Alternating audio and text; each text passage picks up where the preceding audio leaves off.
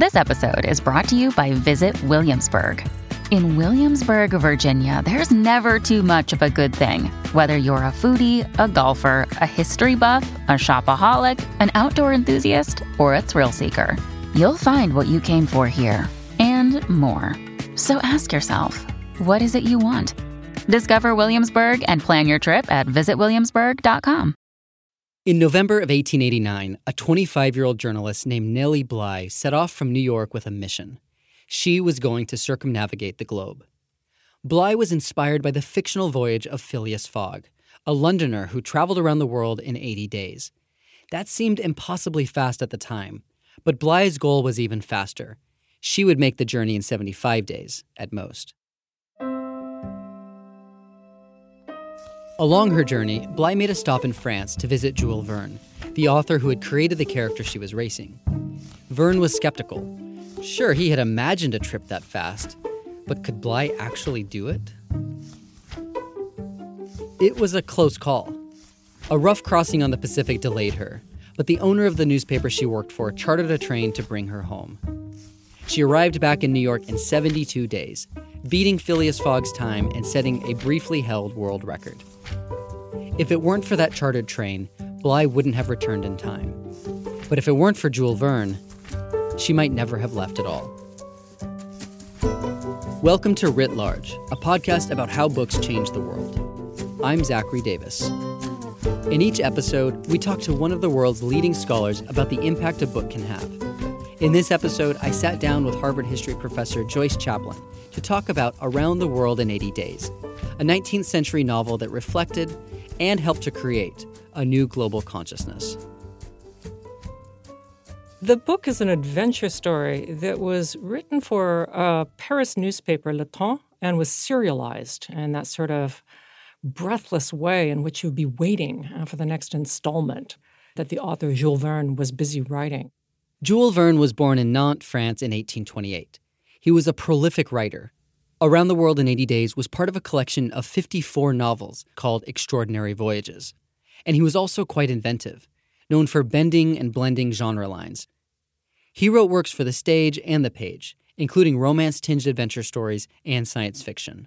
He's a pioneer now of what might be regarded as steampunk, that he really imagines this Victorian world, and you can, see boring, privileged white guys going to the Reform Club, droning on and on and on about stuff. And then, oh my God, somebody's off in a balloon. They've got electric clocks in their households. They have submarines, for crying out loud. So it's that level of imagination that I think has been the longest-lasting legacy of Jules Verne's work, even as a lot of the specific novels and characters are not so well remembered now. And his glorification of imperialism, masculinity, haven't worn well. But that way in which he sews together different ways of being technologically and physically and materially in the world remains really quite compelling. Around the World in 80 Days was first serialized in 1872 and published as a book a year later. Although it's an adventure story, the protagonist, Phileas Fogg, is not an adventurer by trade. His journey starts with a bet. Here's Professor Chaplin reading a bit of the text. A true Englishman doesn't joke when he's talking about so serious a thing as a wager, replied Phileas Fogg solemnly. I will bet 20,000 pounds against anyone who wishes that I will make the tour of the world in 80 days or less, in 1,920 hours or 115,200 minutes. Do you accept?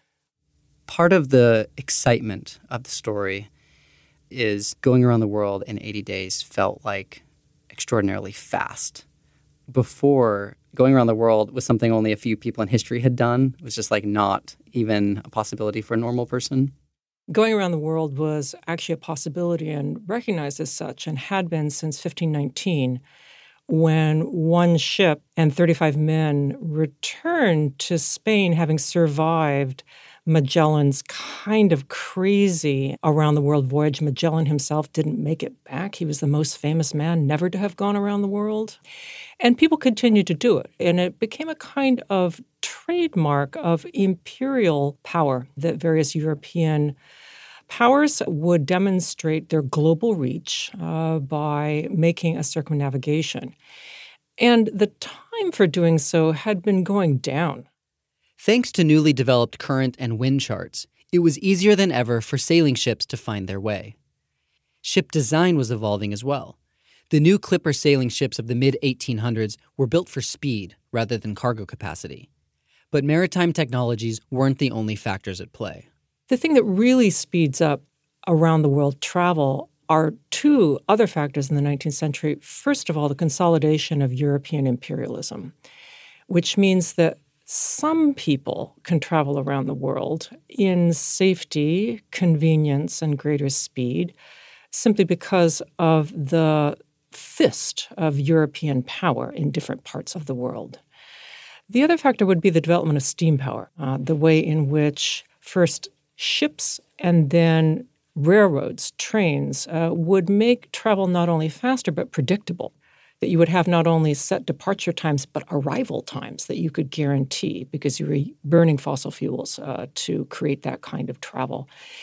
So when Jules Verne has this imaginary around-the-world voyage, he is not so much defining a new world as consolidating a lot of things that people already understood about the world and making something implausible entirely plausible.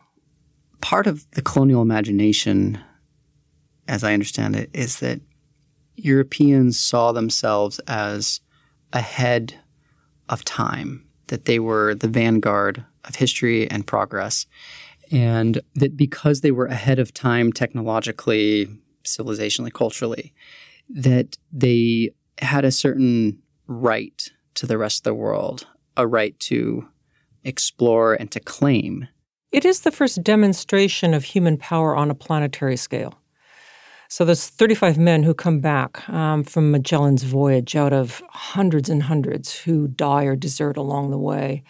They create this visual icon that you draw a line on the map all the way around the world and say, yes, actual human beings did this.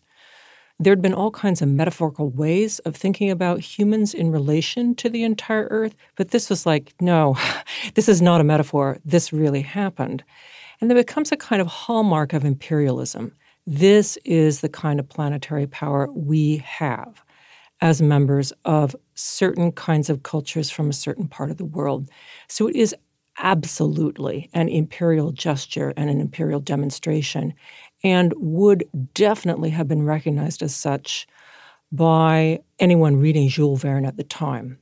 What's interesting about the novel, which was first serialized in 1872 and then published as a novel in 1873, is that non-Western powers are beginning to get in on this game. We are planetary too. The Japanese, for instance, would say. They send an around-the-world delegation around the same time, and they would be followed by Korean embassies and other voyagers from beyond the Western core who say, no, this may have been an imperial demonstration, but it might be one that globally all human beings are capable of. It makes me think that human power exerted on a planetary scale is linked to divine imagination in some way, that, previously only God could kind of see or behold the entire world. We were always localized as particular tribes. But now, right, European colonialists and then other subsequent powers think of themselves as masters of something cosmic. And I wonder, is there a link between circumnavigation and kind of ecological extraction ideas? There's one running joke in the novel. Passepartout, who goes with Fogg, accidentally leaves the gas lamp burning in his bedroom in London. Fogg says, yes, so that's your fault, and you'll be paying for it. And it's an embedded gag that for the entire journey, fossil fuel is burning and burning and burning. The joke is probably now on us. We realize even more than people in the 1870s what the actual planetary cost would be. But Verne is really, interestingly, trying to remind people of what we would now call a carbon footprint. This is apparent in the illustrations of the novel as well. When the novel is published as a book, there's an illustration at the front with Fogg and Passepartout pointing up at an image of the Earth. And in the middle of the Earth is this gas lamp burning. As if that is the metric, that we measure the planet according to kinds of fuels that we're taking out of it and burning and burning and burning now constantly. What role did this book play in fostering a certain kind of tourism industry where cultures are sort of props or things to consume or stories to gather? I think especially the problem of these places being invisible, just terrain to be passed through to set a record, remains absolutely problematic. And in this regard, one technological development of the 19th century was implicated in this, and that was the telegraph. There wasn't a telegraph cable all around the world yet, but people were already talking as if there were, and there was going to be. And so the way in which it prefigures the internet, the way in which you could be in the middle of some place where you might be paying attention to that place, but no, you're online, just as people in the past would have been at the telegraph office, getting or receiving information about distant places that mattered more to them. So Fogg is in communication, back to the Reform Club, his bank, whoever. There is something about like a heroic will that's able to harness technology to accomplish goals. That animating spirit of reaching to frontiers, going to the edge of humanly possible. Where do you see some of this 19th century adventure, travel, colonial spirits present today? It's not so much the adventure necessarily that I'm interested, but the sense of planetary scale. What is distinctive about Jules Verne's novel is that sense of confidence that certain people, at least, can easily stroll out of the Reform Club and go around the world. And it may cost money and the gas may be burning, but hey, it can be done. This was in such contrast to the way around the world travel used to kill most people who tried it. And everyone knew that it was incredibly dangerous and risky and just not something that you would embark on. I really think that now we live with both these legacies where that era of confidence is so attractive. The idea of democratizing it is important, and yet the way in which this seems maybe not the best set of goals to continue with, and that there may be ways in which, little did we know, we were killing ourselves even in that era of confidence, now that the accumulation of carbon in our atmosphere is the gas lamp bill that we'll be paying. So with Columbus or Magellan, they expanded this imaginary. But it wasn't until some of these more available transportation technologies or communication technologies like the telegram that people started to think this is maybe even possible for me. Is that the major shift that you're identifying, that it's sort of a democratic, more mass, widely available feeling that the world is ours or the world is possible as a whole? Well, it would have only been democratic within terms of people who had access to steam power, to protections of various imperial systems. And I really want to emphasize that having a passport, even at this moment in history, was a rarity and a privilege, and not everyone could really run around with that kind of identity paper. And the way in which you could feel comfortable going around the world really depended on class, race, access to imperial networks. It did seem, however, as if this were a moment when, well, maybe more people could do this. Maybe more nations could issue passports. Maybe the cost of travel would go down. And indeed, that's what happens. So it's not only that Jules Verne's novel, in a sense, wraps up a lot of historical processes that had happened and were happening and people would recognize, but he makes them even clearer. But then the book is an invitation to all kinds of people to try this. And it becomes this sort of exercise where people can say, I'm going to make a point that I can do this too. One notable navigator was Li Gu, a Chinese man who was sent out by the government of China in the late 19th century. Because of his official status, he would have had all the documents and introductions he needed. But it was still a challenging time to be a non-white traveler. He talks very movingly about being in Wyoming, where he meets Chinese workers building the railroad. And he says it was as if we were like family, to meet these people, to know that there were other global migrants who migrated out of necessity. And his awareness that he was not like them, but was, that racism meant that they were like family and that they, in a sense, had to meet and comfort each other in somebody else's country, if not empire.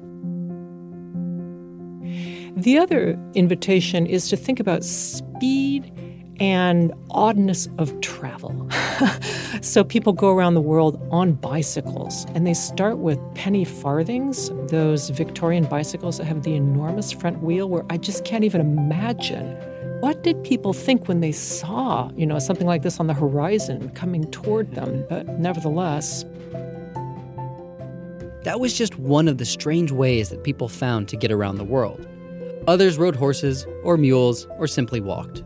Sometimes these two invitations that more people should be able to go around the world, and unusual travel would be a great way of kind of marking a new way of doing it. Sometimes these converge. So I want to talk about ISK Sobolov, who is a white Russian, a refugee from the Russian Revolution, who ends up in Asia without any kind of national documents. He's a person without a passport and a nationless person. Precisely to help this kind of emergency and as an early way of providing refugees with passports, the Nansen Commission of the League of Nations created what was called the Nansen Passport, which was a document backed by the League of Nations to say that this person existed. This was their name, this is where they were born, these are the rights they should have. Sobolov sets off, first on a bicycle, eventually on a motorcycle, and he has a Nansen passport. And the first couple of times people look at it and they wonder, but interestingly, the more it becomes stamped, the more it just becomes accepted. And he is just a great test of how you give a refugee person rights. He makes it back around the world, and he makes sure he goes over the terrain that he covered by bicycle by the same motorcycle, so he can claim that he did it all on this newfangled, amazing kind of conveyance, and with this completely unprecedented documentation. What was the immediate reception of this book? Obviously, there were people starting to do different ones, but what was the immediate impact of the text? There was a way in which it validated all efforts to create built environments that would speed up travel. So the novel had featured the brand new Suez Canal, opened 1869, the brand new Transcontinental Railroad across North America, opened 1869, as well as a new branch of a railway across India, and the way in which the novel was saying there are these things and they are good, and making people think that reconfiguring the actual planet for human convenience was part of the progress of their era. There'd already been a kind of imaginary of how many dollar coins, how many books put spine to spine would go around the world. And these become very evocative in terms of, well, how do we think about our planet-girdling technologies and units of value that make it easy for us to think of ourselves on a planetary scale every day, all the time? So we've talked about how it sort of encouraged a colonial perspective, but there's also perhaps a more felicitous development, which is a sense that we're united. And I wonder, did standardization of time, of technology, of maybe legal recognitions, I mean, some of that too seems like maybe it led to things like the League of Nations, the United Nations. I mean, just having standardized time seems like this great kind of binding technology between peoples. Magellan's crew, when they come back, are the actual first time travelers because they have changed a day in their calendar by going around the world and crossing some line that eventually, by the end of the 19th century, is more or less officially placed in the Pacific. And this has been very controversial. I mean, people in Pacific nations point out now that this is a legacy of European imperialism, to think that the part of the world opposite to Europe is a strange place where the calendar changes and poof, you're either a day richer or poorer. And a lot of Pacific nations still would like the international dateline put somewhere else, please. That there is a designation that they are the back of beyond, and makes time truly shared. It has this kind of global universal quality now, but at somebody's expense, that they are stigmatized in that way. Time is a key player in Around the World in 80 Days, both in terms of plot and characterization. So at the very start, Jules Verne compares Phileas Fogg to a chronometer, as if he's something that ticks very, very steadily and is keeping track of time calmly. The surprise of the novel is that somehow Phileas Fogg, chronometer, doesn't remember that if you travel around the world going eastward, you lose a day on the calendar because you're, in a sense, competing with the sun and changing your position in time, even as you're returning to the same place on Earth. And that is crucial to the plot because when Fogg returns, he assumes he's lost the bet, but he's actually returned early and within that 80-day measure. But he, the chronometer, lost track of time. What is its link to techno-boosterism? That if there's problems in the world, we can invent our way out of them. I definitely think that the novel is techno-optimistic. So Fogg is presented as an early adopter. His household is not only fired by coal gas, but has electricity, which in 1872 in London would have been kind of unusual. And he even has an electric clock, which in an era of key-wound clocks would be like, us having an atomic clock at the time. It's conceivable, but kind of a conceit that you would have newfangled toys like that. So Verne was definitely someone who believed that human ingenuity and predominantly male ingenuity within Western societies was creating a better world for everyone. This is pretty widespread at the time, so I'm not sure that he invented that so much as was kind of sticking up for that perspective at that moment, that we can invent our way out of difficulties and come up with solutions to problems. We, of course, might wonder about the cost of that. Again, I think the one pessimistic or questioning thing that Verne plants in his novel is that burning lamp, that question about, well, we're extracting all this coal. How long can that last, and what does that cost? And can certain people pay it?